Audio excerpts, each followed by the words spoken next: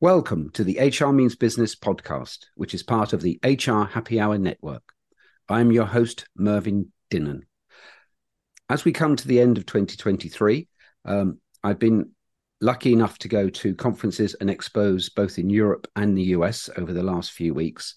And some of the interesting conversations and invigorating conversations I've been having have been with people about what we think the next year or two are going to bring in terms of the world of work. One of the best conversations I had was with Neil Pickering from UKG at the CIPD's annual conference. And I enjoyed it so much, I've invited Neil onto the podcast to join me and to chat a bit about what we can expect to see over the next year or two in terms of working trends. Neil is Senior Manager of HR Innovation at UKG, Ultimate Kronos Group. And I will now hand over to Neil to introduce himself and maybe explain a little bit about what UKG do. Welcome, Neil. Thank you very much, Mervyn, and I'm pleased that you found our conversation useful at the recent event. It's a pleasure to be here today. So yeah, like I say, my role is senior manager in the part of the human insights team at UKG. I've been there. You may say I've got no ambition, but yeah, I've been there 19 years, just over 19 years with UKG, or previous organisation that merged to become UKG in various different roles. But yeah, I would describe my role now as being the evangelist, really, of helping our guys in the organisation evangelize how HR and workforce management solutions can benefit organisations, which is what we're doing to thousands of organisations day in, day out. Okay. So I think that one of the themes running through a lot of the conversations that I had over the last few weeks have been around employee experience. For me, it's one of the areas that I'm doing quite a bit of research in at the moment. I know we talk about employee experience most years, but I think that there is a change. We've seen some advancement this year, and I think that as we've settled beyond the, I suppose, post-COVID era, the kind of the employee preferences in terms of how, when, where they work, how they want to interact, how the relationship they want with their work and with the people around them has very much become top of mind.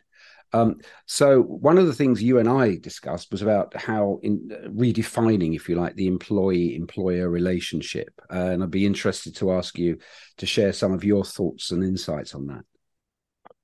Yeah, I guess what you're referring to is every year UKG, or the Workforce Institute at UKG, publish what we call the megatrends, the HR megatrends for the year ahead. And I would describe, well, what you're just talking about there is the first of the megatrends, is redefining that employee-employer relationship. I would say that the megatrends for this year, which is kind of what you're talking about there, alluding to there, if I had to give it a title, I would say this is the year of trust. It's the year of employees wanting to trust their employers, their managers, a lot more, and their organisations, obviously, a lot more than they ever have done previously.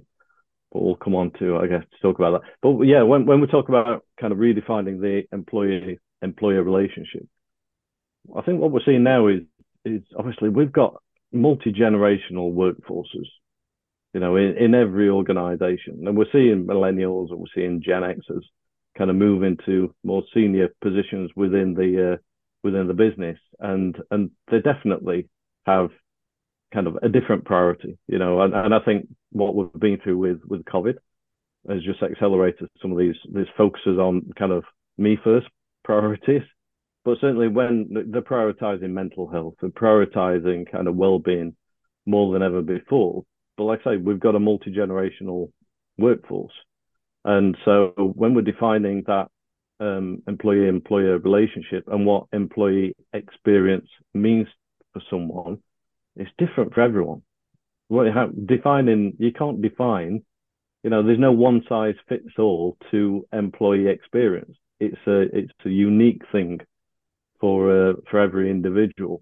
So I think that's what organizations need to be cognizant of now, and try and figure out how, and we've got some tips, but try and figure out how they deliver an experience that's more unique, more personalized to their employees. So I think that's what we're really meaning by that, redefining the employee-employee relationship, that personalization of employee experience. And we've got a few recommendations for doing that, but I don't know whether you agree with my sentiment on this one. No, I do. It's the I suppose the end of the era of one size fits all management is what we're saying. It's the people turn up to work as individuals. They want to be recognised as individuals, and as you pointed out, a lot of the workforce across all generations are a lot more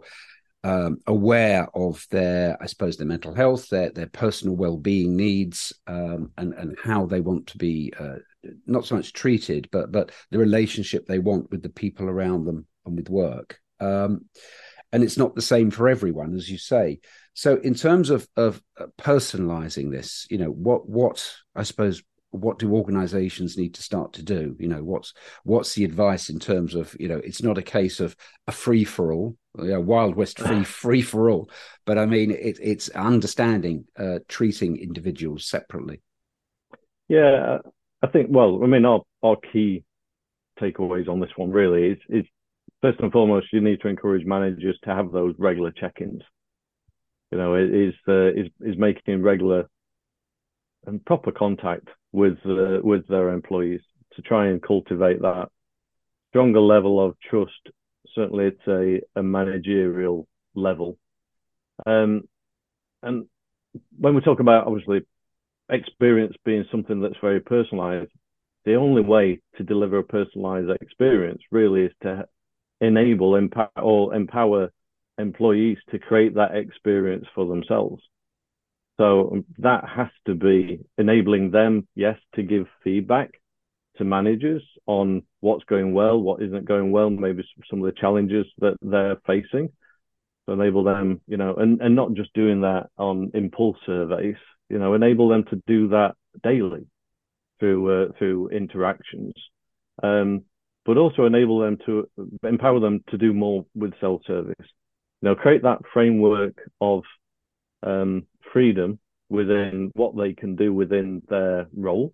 So that could be the roles the work that they're expected to perform, the places that they can perform their work, whether that be site or whether that be kind of hybrid working and all these different things, and when they work as well. So the more flexibility can give people that can do things like self-scheduling or swapping shifts with colleagues because of something that they need to do from a personal perspective.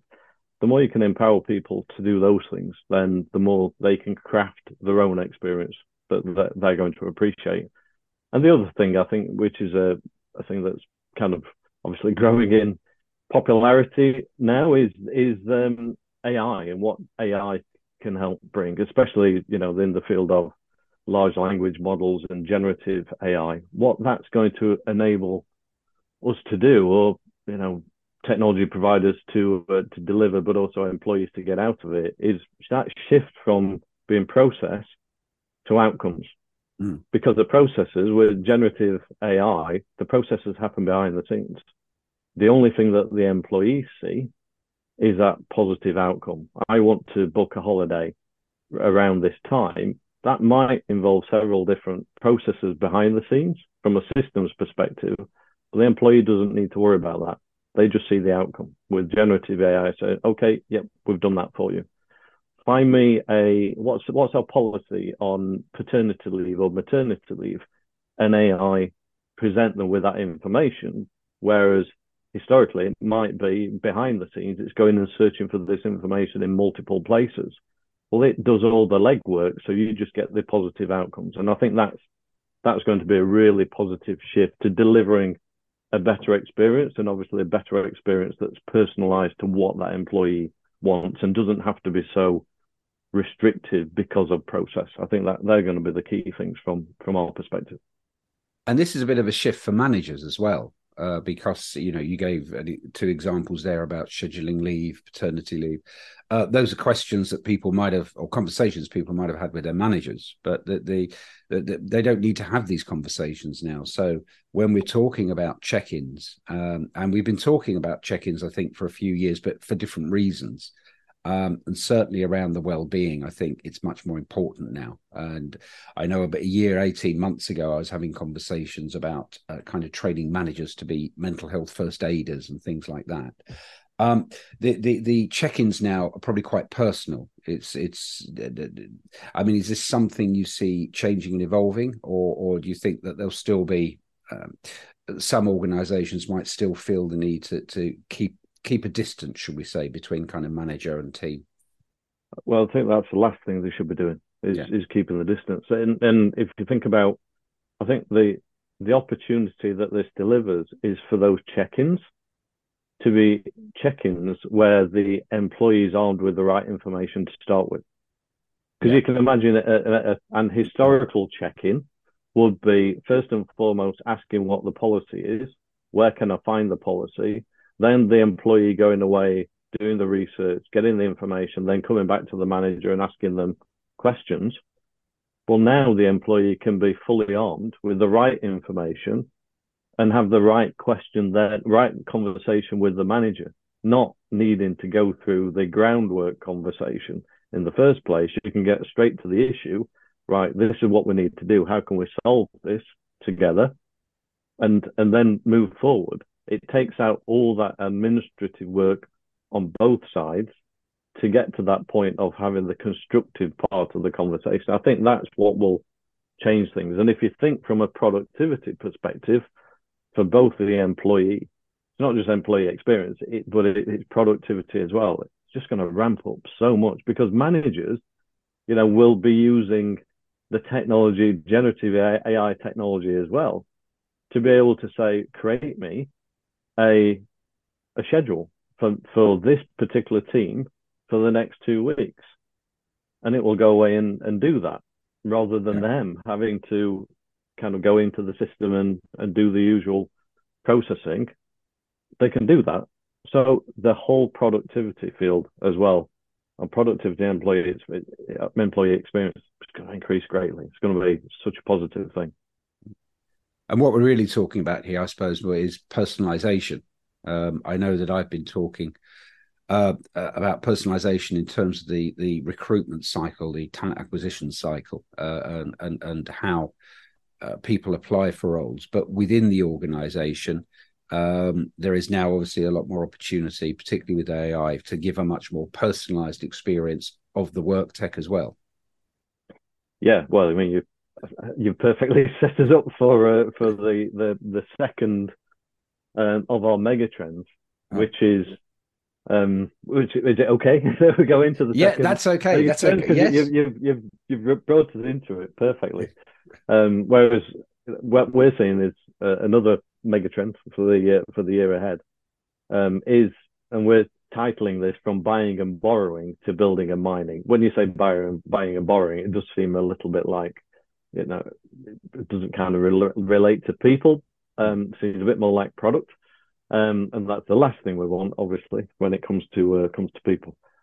But the concept being that, we're every organization, every one of our clients, we talk to the big surveys. We've done a number of surveys recently across multiple industries, across multiple regions.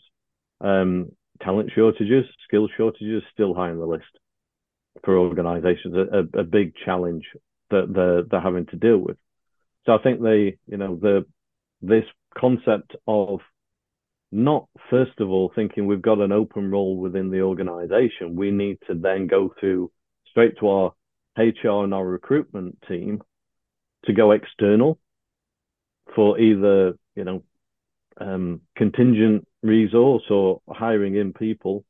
We need to start looking a lot more deeply within the organization about, right, what skills, what capabilities, what ambitions, what passions do we have within the organization that we could utilize first and foremost. Obviously, it's the cheaper thing to do, but it's a better thing to do. It's the right thing to do from an employee perspective, and then going back to what we talked about first of all, an employee experience perspective, feeling like the organization wants to invest in you as an individual and what your passions are outside of the role that you're performing at the moment. This is what's going to be really important to the individuals, but also really important for the employers. Is dig deep, mine the organization, mind the people that you have within your organization already, and that. But again, that takes that's going to require some very specific conversations or deeper conversations. Coming back to what we were talking about before, to be able to make that happen. Yeah, no, I get that. I get that. I mean, all the research I've seen for years now shows that the number one thing that people want from an organization when they join it is the opportunity to grow, develop, learn new skills. And they now, I think, believe that they have access, that the technology is there for them to have access to that as and when they need it, which is why I think, it's so important. And you start seeing one or two conversations I've had about kind of employee experience managers and talent experience managers within organizations who are helping to maybe put some of these together. So, take a more holistic view of what's going on and what the needs are and can spot gaps and things. There was something as well, I think, about identifying kind of passions and interests outside of work and trying to help people bring these in. Is that something as well that you're seeing? Yeah, definitely. I know. I mean, we have examples. I won't name the retailers, but we've had a couple of our retailers historically talk about how they've specifically gone out there looking for these passions of people. So you may have somebody that's, I don't know, a store manager or is working on the checkouts, where actually their passion outside of work is coding. When you think about retailers and what they need technically savvy people as much as us as a technology provider or Google or anybody else, because of the way retail is these days. So having that ability to be able to say, actually, you're showing a passion or an interest in these areas. It's something we struggle to recruit for. Let's nurture you. Let's train you. Let's help move in that direction within our organization. But I think to do that, you've obviously got to open up better communication channels with your employees. So I think that's going to be key to nurturing these, encouraging people to be a bit more open about what their interests are outside of work. And one of the things that one of the things that kind of is important from us from a technology perspective is enabling organizations to have kind of safe areas for communication with their employees. Because in the surveys, like I said, the recent surveys that we've done, organizations are communicating with employees through personal emails or through WhatsApp groups or through Facebook or all these different channels that are very difficult channels to be able to manage from an employer perspective. So if you can give them tools that enable like kind of your own personal social media style tools where the organization can share information on the organization and what's happening within the organization, can use the tool to promote employee resource groups around particular different topics, but encourage not only kind of work communication, but more personal sharing of what employees are doing. If you can provide that in the tool that can bring people together in a safe environment, that's got to be good for the employees and for the employers. And it's what that also, tools like that also enable organizations to communicate with people that don't have work emails. So if you've got people out in the field remotely that don't historically have work emails, then it gives them a tool to be able to communicate with those people at scale as well. So that's just one of the things that I think organizations will need to concentrate on to get that more, deeper understanding and deeper kind of trusting and sharing with employees. You mentioned employee resource groups there, which interests me because there was some research I was involved in earlier this year about the value of employee resource groups. In fact, I've had a previous podcast on that. But what the research showed was that in Europe and particularly the UK, for some reason, employee resource groups weren't they weren't as recognized, shall we say. There weren't as many of them as possibly there were in places like the US within larger organizations. I mean, is this something that you see from your research and everything as a growing area, do you think? And I couldn't work out why in the UK we didn't seem to have this, because when I've spoken to people across some large organizations, they've all said, oh, yeah, we've got them. But I think, is it a time, or do you see over the next year or so that employee resource groups becoming a lot more important in this employee-employer relationship? I think we're British. We're inherently cynical at the best of times. But I mean, I'm working for an organisation where we've got many employee resource groups within our organisation that are doing some amazing work, supporting people from all different ethnicities and regions, and you name it. And from what I've seen, is they're just such a valuable tool that does genuinely improve employee experience and well-being. So it's an area that I think is going to grow. I think it's one of these areas where the US have done a really good job of kind of pioneering some of these things, and the rest of the world will naturally pick up on the positive aspects of what the employee resource groups can do. I think the key thing, and I know we're going to come on to talk about it later. Everything's got to be genuine. Things have got to happen in a genuine way, and I think that's all too often been the case, where things are set up with the right intentions, but if employees don't see them as being genuine reasons for doing it, or if it's not really, actually these things need to be led by the employees, not led by the organization, then they'll work. I think people naturally will rebel against something maybe that the organization has said we are doing, whereas what we're doing in the UKG case is anybody can request to set up an employee resource group, and it's run by the employees. It's not run by the organisation, and I think that's the big difference. Is then you naturally bring together a group of people that really want to share, and it's not something being forced by the organisation. I think that has to be key. I think also a lot of the workforce within large organizations, well, in fact, not only large organizations, are a lot more aware of ESG, which I know is one of the topics we were also going to talk about. In fact, I've in some of my recent presentations, I've had a slide about, are your employees suffering from moral burnout, and defining some of the things that I've picked up from research where where people maybe haven't been happy with certain way that their organization operates, way they're being treated, where they feel other people are being treated. And I think there's the transparency we're talking about, the open relationships, I think is obviously goes very much towards how management manages and how leaders lead. And is this, we've already discussed it in advance, so this is another one of our big topics for next year, ESG. What is your, I suppose, take on that? Yeah, I think again we're seeing.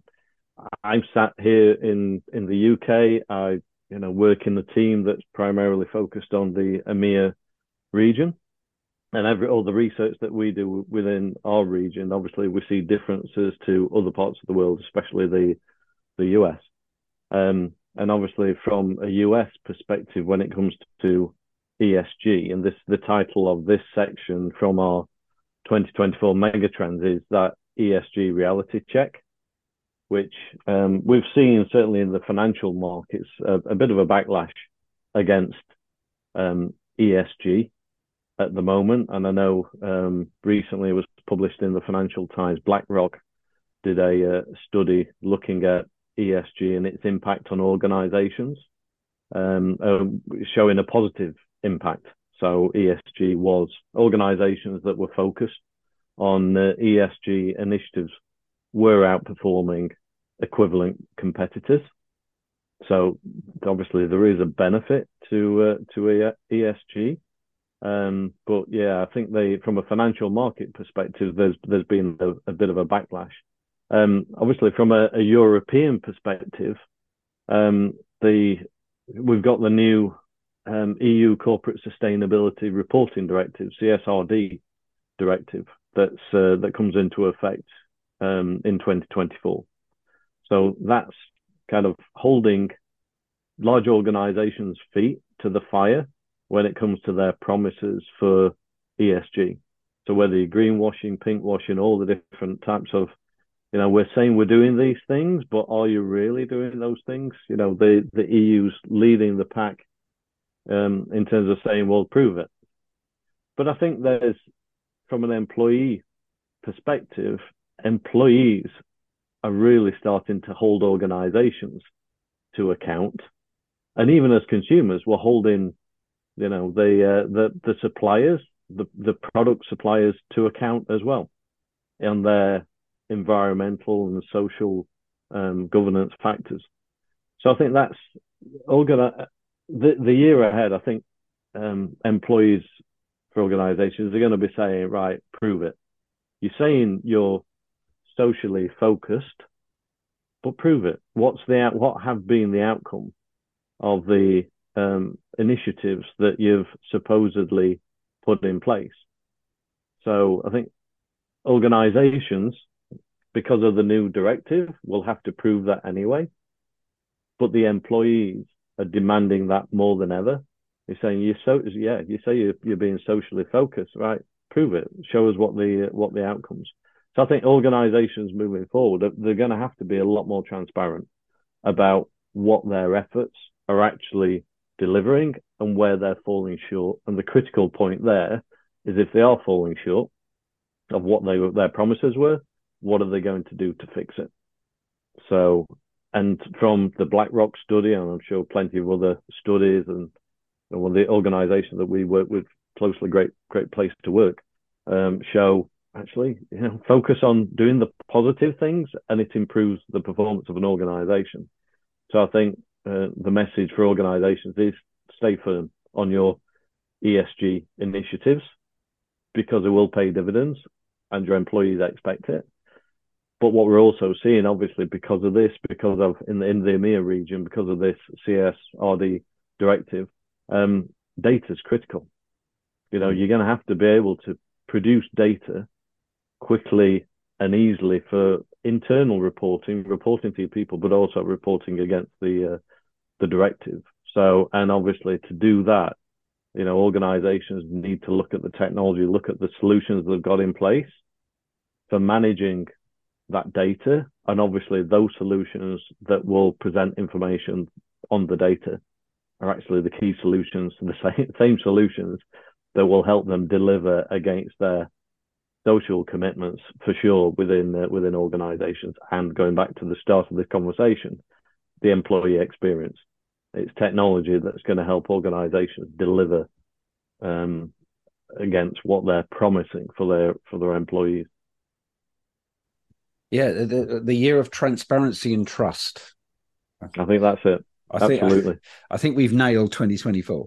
No, I think there's obviously a lot there for people to ponder over, particularly those within organizations who they know there's probably work to be done.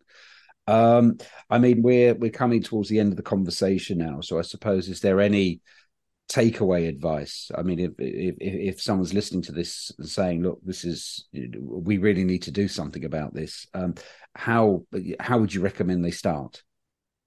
Yeah, well, I mean, they can learn more about the 2024 HR megatrends that UKG's produced. If I'm sure if they go to Google, they just search UKG 2024 megatrends, they'll find the infographics. There's been press releases put out there and a lot more information put out there about it. So that's probably the best place to start is to have a look at that, and they should find some really interesting insight on what they are and maybe some ideas on how to address them. Okay. And if people want to get in touch with you, Neil, what's the best way? Yeah, they can by all means look me up on LinkedIn. So Neil Pickering UKG, you'll find me on LinkedIn. Be fantastic to connect. So yeah, look forward to some more connections on LinkedIn and starting some interesting conversations. Hopefully, I would think so. Well, listen, it's been a fascinating conversation. I'm looking forward to the year ahead, and we obviously need to get together in 12 months' time and see kind of how accurate we were. But thank you for your time, and it's been a pleasure. Thank you, Mervyn. It's been good. Really enjoyed it.